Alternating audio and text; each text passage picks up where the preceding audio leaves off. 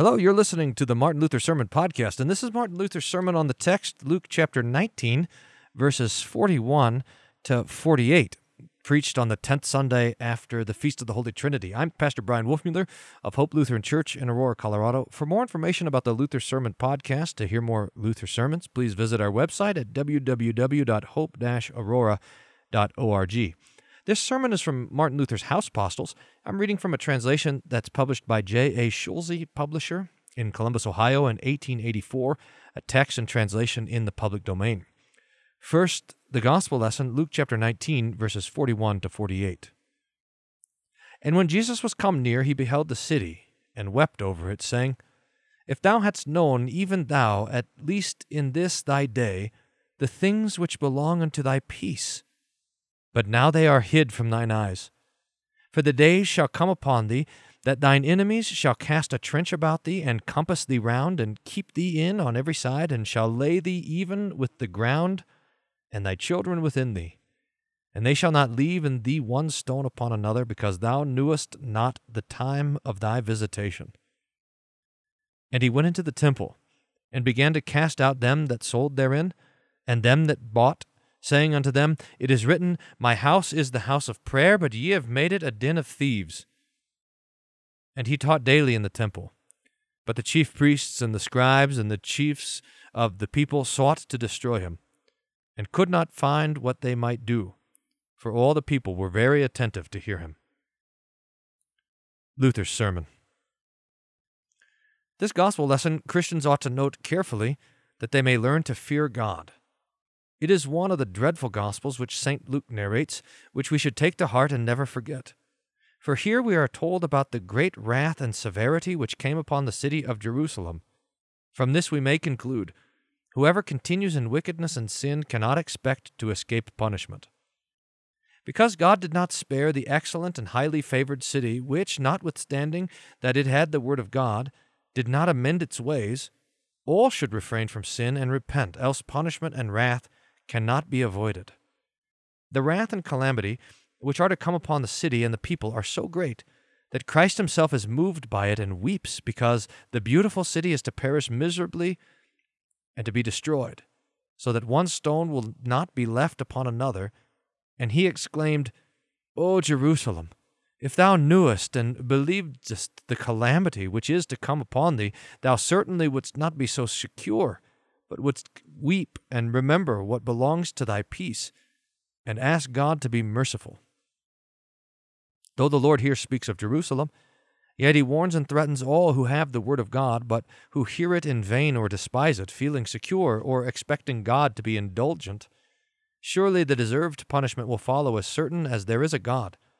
Hence we should guard against every sin, but especially against the sin of despising the word of God, or the time of visitation, that is, of hearing the preaching of the word without profiting by it, but continuing in sin, notwithstanding all our preaching. The punishment of such sin will surely come, although it be for a time delayed. In our gospel lesson, a special example of God's dreadful judgment is given on his beloved and most holy city of Jerusalem and his own peculiar people, which city was his own house and home, and which people were members of his own family. Jerusalem was like a second heaven in which God dwelt with his holy angels. The true worship was instituted. Almost every prophet lived and found his grace. And finally, Christ, the Son of God himself, lived, died, was buried, arose again from the dead, and poured out his Holy Spirit. This city was indeed overwhelmed, as it were, with holiness, so that the like had not been in the whole world, nor will be to the end of time. All this, however, could not save the city, because the inhabitants thereof did not accept nor follow the word of God, who so strictly adhered to his word that his beloved city had to be made desolate. How much less will he spare other cities, which are nothing compared to Jerusalem, and other nations which are not as near to him as the Jews, who are his blood relations? Therefore we should pay attention to this example of the wrath of God, and guard against despising his word, so that we may not say, as we are apt to do, Oh, God will not be angry, nor will he punish so severely.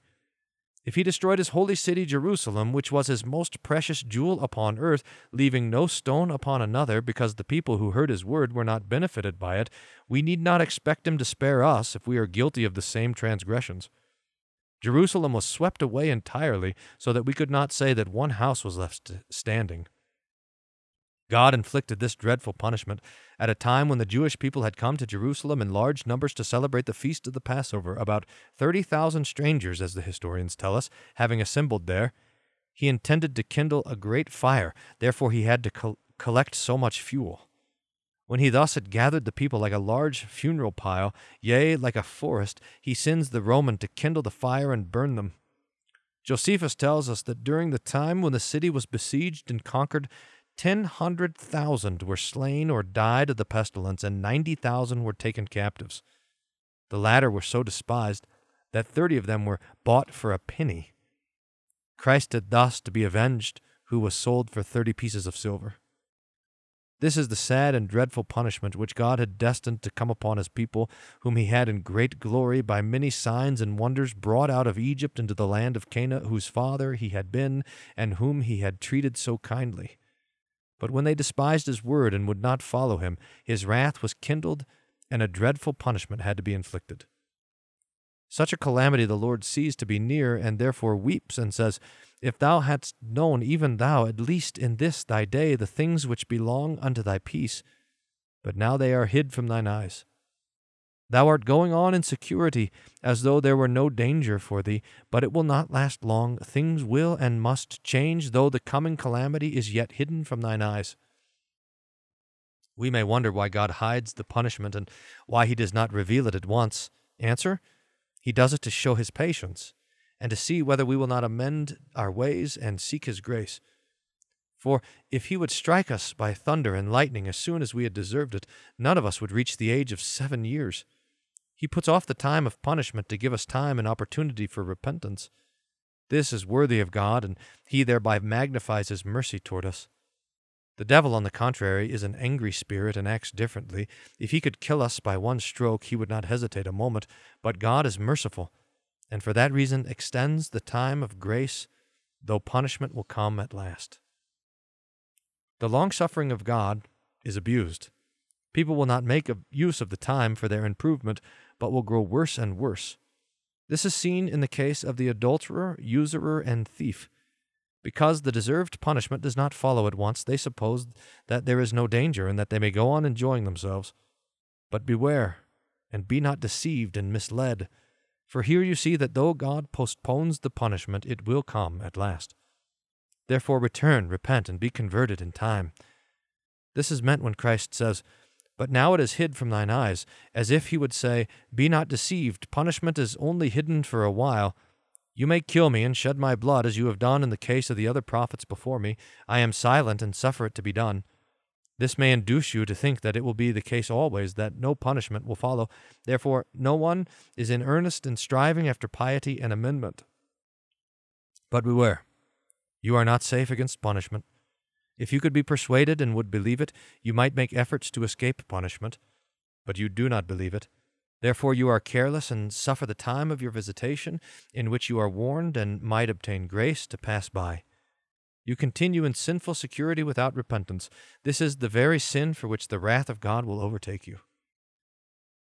Here learn and mark what the Lord considers to be the greatest sin, which he can least tolerate, namely, that his people do not consider the time of their visitation. The Lord here passes over all other sins and points only to this one, that the people did not take notice of the admonition and threatening of the prophets, but even persecuted them and shed much innocent blood until, as it is said in the Scriptures, Jerusalem was saturated with blood, as Germany today has sinned greatly by persecuting the Word and its servants. Besides this sin, other sins were in vogue, such as adultery, fornication, usury, avarice, theft, rioting, revelry, and the like. Such vices, Christ says, I have desired to correct by the word, teaching you to be pious and to amend your ways. For this purpose I have sent my prophets, John, and my apostles, yea, I myself have come and taught and done many signs and wonders, and everything by which you might have been led to repentance. All other sins of yours, great and many though they be, would not do you any harm. They would be forgiven and forgotten forever. Jerusalem would be secure and defended against all enemies if you only had remembered the time of your visitation. I did not come unto you with a sword or with a rod, but in meekness and as a Savior. I preach and cry, repent, amend your ways, and be pious. Hear and obey before the wrath comes in great power. This is my visitation. Do not deceive yourselves. You increase all your sin by not acknowledging, accepting, or suffering the visitation. In this case, it will be according to the saying, there is no help for him who will accept no advice. What devil would shave the sick that would snatch the razor out of his hand and thrust it into his body? This is the way in which you Jews treat your God. By me he offers you forgiveness of sins. He would be your gracious God and forgive and forget all your sins. He only asks that you cease sinning and accept his word. But you rail against me, say that I have a devil, call my preaching heresy, endeavor to nail me to the cross, and will not rest until you have accomplished your purpose. But this is indeed the work of the devil, that when God not only shows mercy and forgives sins, but bestows great and noble gifts besides, men turn against him and wickedly blaspheme his grace. When it comes that I can forbear no longer, punishment must be inflicted. When people oppose even forgiveness and grace, there is neither remedy nor help for them. This is the principal reason why the wrath of God is so great and terrible. And as the Jews did not want to see nor to hear God's word, so he afterward did not want to see nor hear their crying, praying, and worship. Nor did his wrath cease until Jerusalem was swept away, no stone being left upon another, so that it could be said, here stood one house, there another. All was destroyed. That is what they wanted. This terrible example the evangelist has recorded for our prophet, that we may not despise the word of God, nor suffer the time of visitation to pass by without fruit. We should especially note the Lord's words, but now it is hid from thine eyes.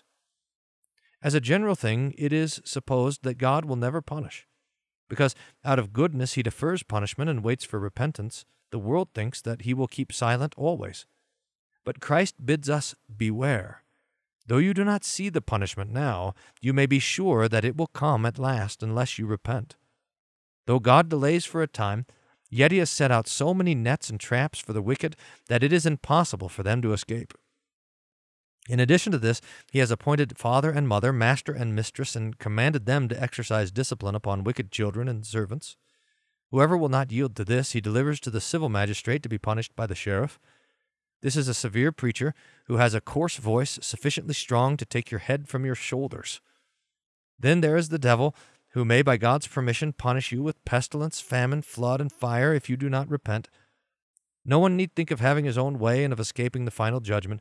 If you will not repent nor listen to the counsel of God's word, you will have to be led by the executioner or the devil, but to your own hurt and ruin. Therefore you should not distinguish between the punishments which are hidden and those which are certain. The punishment of sin is always certain, though it be hidden for the time being, but because it is hidden for a while, people suffer themselves to be deceived. Hence Solomon also saith, it does not seem well that punishment is delayed and that God keeps silent so long as people only become more wanton. A thief who steals today without being caught will steal again tomorrow and expect to escape, but he will end on the gallows at last. He will never think of leaving off in time. The same is the case with adulterers, usurers, and, in fact, with all sinners. The better they succeed in their wicked course, the more eager and persistent they get. They do not regard the truth that, though the punishment is not seen now, it is nevertheless certain. It will always end according to the proverb, the pitcher goes off into the well, that it comes home broken at last. Beware, therefore, and guard against deception. Though the punishment may be hidden, it is nevertheless certain and will surely come. Heathens have even learned from experience and said, when God comes to punish, he puts on woolen socks that he may step softly and not be heard. Therefore learn this, and be not secure, though God does not break in at once, but fear and beware. Many angels, servants, plagues, wars, famine, and pestilence are at his command to reach you. He may fill the air with fire to burn you. He may drown you in floods, or take you away by poison, or even by unsound fruit. In short, the snares and nets which God sets for wicked and impenitent sinners are numbered by the thousands. This is the reason why our dear Lord Jesus faithfully warns, weeps, and says, beware, O Jerusalem, because the punishment is hid. You may suppose that it will never come, but in this you are deceived. The punishment is not hid for the purpose of giving you a chance to escape, but in order that you may be reached with more certainty if you regard not the time of your visitation. If you would make good use of such a delay, abandon your sinful course in time, adhere to the word, and you shall find counsel. If you do not, you must perish. Thus the Apostle Peter teaches, saying, 2 Peter 3, account that the long suffering of our Lord is salvation. That is, consider it to be your salvation and for your good, that you may not be condemned. For if God would punish us as soon as we have sinned, none of us, as we have said, would come to 7 years old. But he does not do so. He is long-suffering, postpones the punishment. This long-suffering, St. Peter says, account for your salvation, that you may say, O Lord, I also have sinned much and often in one way or the other. The punishment is not afflicted now, but is postponed. What does this mean? Certainly nothing else but that it will come, though now it is hidden. Therefore, dear Father, forgive me. I will repent and be renewed. For this reason, we should well notice the words of St. Peter, account that the long-suffering of our Lord is salvation, and shortly before he says, the Lord is not willing that any should perish, but that all should come to repentance. If God delays punishment, it is done for our good. If we do not repent, however, but continue in sin and abuse the long-suffering of God, then the pitcher will have to break at last. Thus the thief, if he will not quit stealing in time, must at last be given over to the executioner. A lewd woman, who will not cease to lead a life of wickedness, will be put to shame at last. God has shown especially in the case of Jerusalem that although he hides the punishment, he will finally come and not let disobedience go free. May everyone therefore learn to fear God, and may all, both great and small, old and young, learn to understand that if they will not cease doing wrong, punishment will overtake them in time. Jerusalem will always serve as an example to warn us. That beautiful city, which was lauded even by the heathen historians as the most glorious and renowned in the East, is gone and swept away because she would not leave off sinning nor listen to God's word. This example the Lord sets before us today in our gospel, in order that we may take to heart and be benefited by it, learning from it that if we do not repent and accept the word in faith, God will not leave us unpunished, though he may delay his judgment for a while for our good, that we may improve the time and repent. If, however, you will not repent, but rather be the more daring and continue in wantonness, you may be sure that before you think the evil hour will come in which God will let you cry for help without hearing or answering you. This the Jews experienced. The siege lasted a short time from Easter to autumn. During this time they had their sacrifices, their singing and praying every day, but it was all in vain. God had shut his ears, as it were, and would not hear, because he had hid and delayed the punishment in order that they might hear his word, repent, and know the time of their visitation. But all was in vain with the hardened people. Therefore, when God made known the punishment, he hid himself and did not want to be found. Thus Hosea also threatens the kingdom of Israel when he says, chapter 5, They shall go with their flocks and with their herds to seek the Lord, but they shall not find him. He hath withdrawn himself from them. Then let us heed this example diligently and fear God, since his punishment will not be delayed forever, because he prolongs our time of grace that we may be converted without being visited by his wrath at once. We should love him as our merciful Father, saying, Dear Father, thou wilt not leave sin unpunished. Therefore be gracious unto us, and grant unto me thy Holy Spirit, that I may repent and escape the well-deserved punishment. Whoever will thus repent shall enjoy the grace of God. Jerusalem would be standing today if the Jews had acknowledged their wrong and humbled themselves, saying, O God, we have offended against thee by our wickedness and by our killing thy servants the prophets. Now thou hast given us thy holy gospel by thy Son, Jesus Christ. Grant us thy grace that we may be converted and live holy lives. If they had approached the Lord in this manner, they would have been saved. The Romans, with all their power, would have had to stay at home and leave them in peace. But because they continued in their sins, saying, There is no danger, why should God demolish the city in which he himself dwells, and in which alone he has and will have his worship? If you think this, you are altogether mistaken. Hence it came to pass that not one stone was left upon another. And poor, destroyed, desolate Jerusalem stands before us as an example for all who are willfully wicked and refuse to repent, warning them that they shall suffer similar punishments. Others, who accept the word of God and repent, are comforted and instructed by this history. They learn to understand that when God delays his judgment, it is done for their good and for the purpose of graciously forgiving their sins, if they repent and sin no more. It is nothing wonderful that we sin, but God cannot suffer us to defend our sin and continue in it with impenitent and hardened hearts, especially after having graciously visited us with his word to lead us to repentance. The poor city of Jerusalem has fallen, and was brought to ruin by nothing else than the great title of being the city of God, his own house or dwelling place. That rendered the Jews secure, so that they thought it impossible that it should be destroyed. This will never take place because God thinks too much of it. If the whole world would congregate together, they should not be able to do her any harm. God will never suffer his dwelling place to be destroyed.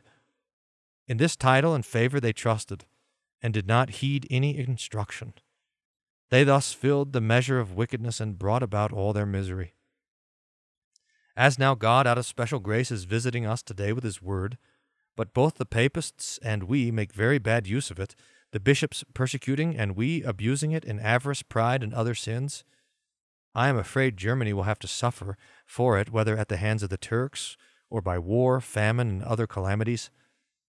Let us therefore well take to heart this example of Jerusalem's miserable destruction because of their refusing and rejecting the word of God, in order that we may hear and honor that word, and that, though we sin in manifold ways, we may repent and amend our lives.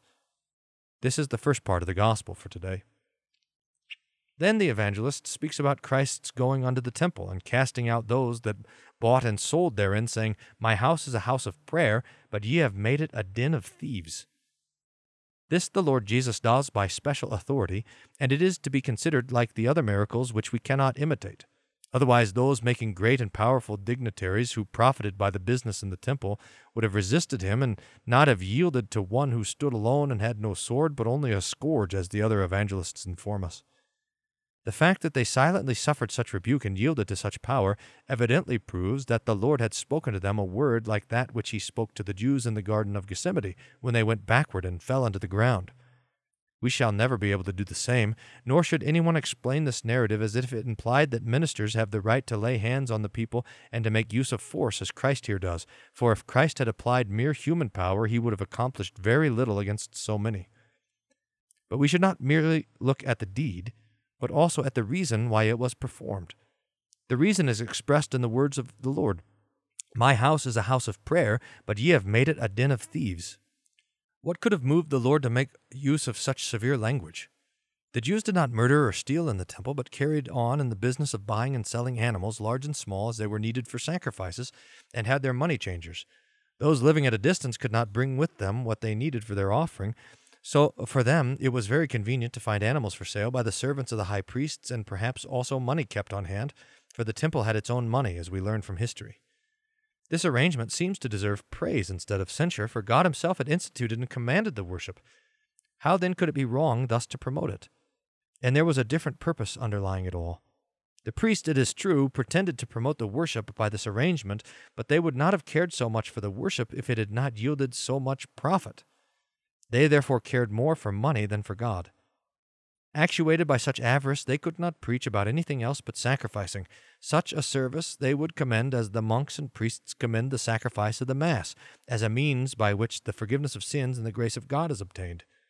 This drew the people together in great numbers, so that they were induced to neglect the true worship, which consists in fearing God and trusting in his goodness and in adhering to his word. They continued in all security in their sinful practice, and supposed that all would be well if they only slaughtered and brought sacrifices, as we also learn from the writings of the prophets, who for this reason earnestly preached against their sacrifices. This is the true sin of murder, by which not the body, but the soul is destroyed forever, because people are taught to trust in their own works and not in the goodness and mercy of God. This Christ could not endure. We should not submit to it either, but should oppose it with all our power, but only by the word, teaching the people to abstain from trusting in their own works and merits, as though they could thereby receive forgiveness of sins and eternal life, and to put all their trust in the mercy of God, who will forgive their sins and justify and save them for Jesus' sake. Then we should teach the people to be pious, not following their own thoughts, but obeying the word of God as a rule and guide. Whoever does this will rightly use the temple and his office. Whoever does not abuses his office and is a murderer of souls. This name is given to the priests in the kingdom of Israel also by Hosea, and it seems as though the Lord had reference to the words of the prophet who says, "As troops of robbers wait for a man, so the company of priests murder in the way by consent, for they commit lewdness." He desires to point out thereby the great evil which is wrought by teaching false doctrine. Instead of pointing to the sacrifice of Christ, the priests pointed to the slaughter of cows and oxen as though that were sufficient for eternal life.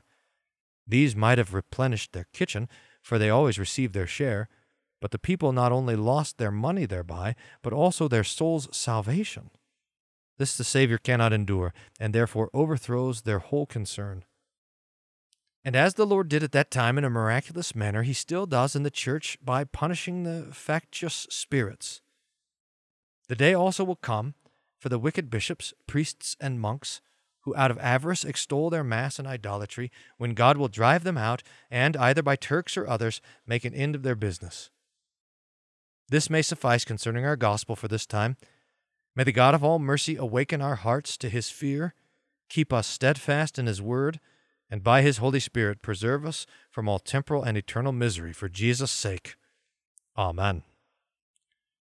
This has been Martin Luther's sermon on the text, Luke chapter 19, verses 41 to 48, preached on the 10th Sunday after the Feast of the Holy Trinity. I'm Pastor Brian Wolfmueller of Hope Lutheran Church in Aurora, Colorado. For more Luther sermons, please visit our website at www.hope-aurora.org. You can also find these sermons and other things that I'm up to on my website, wolfmueller.co, wolfmueller.co.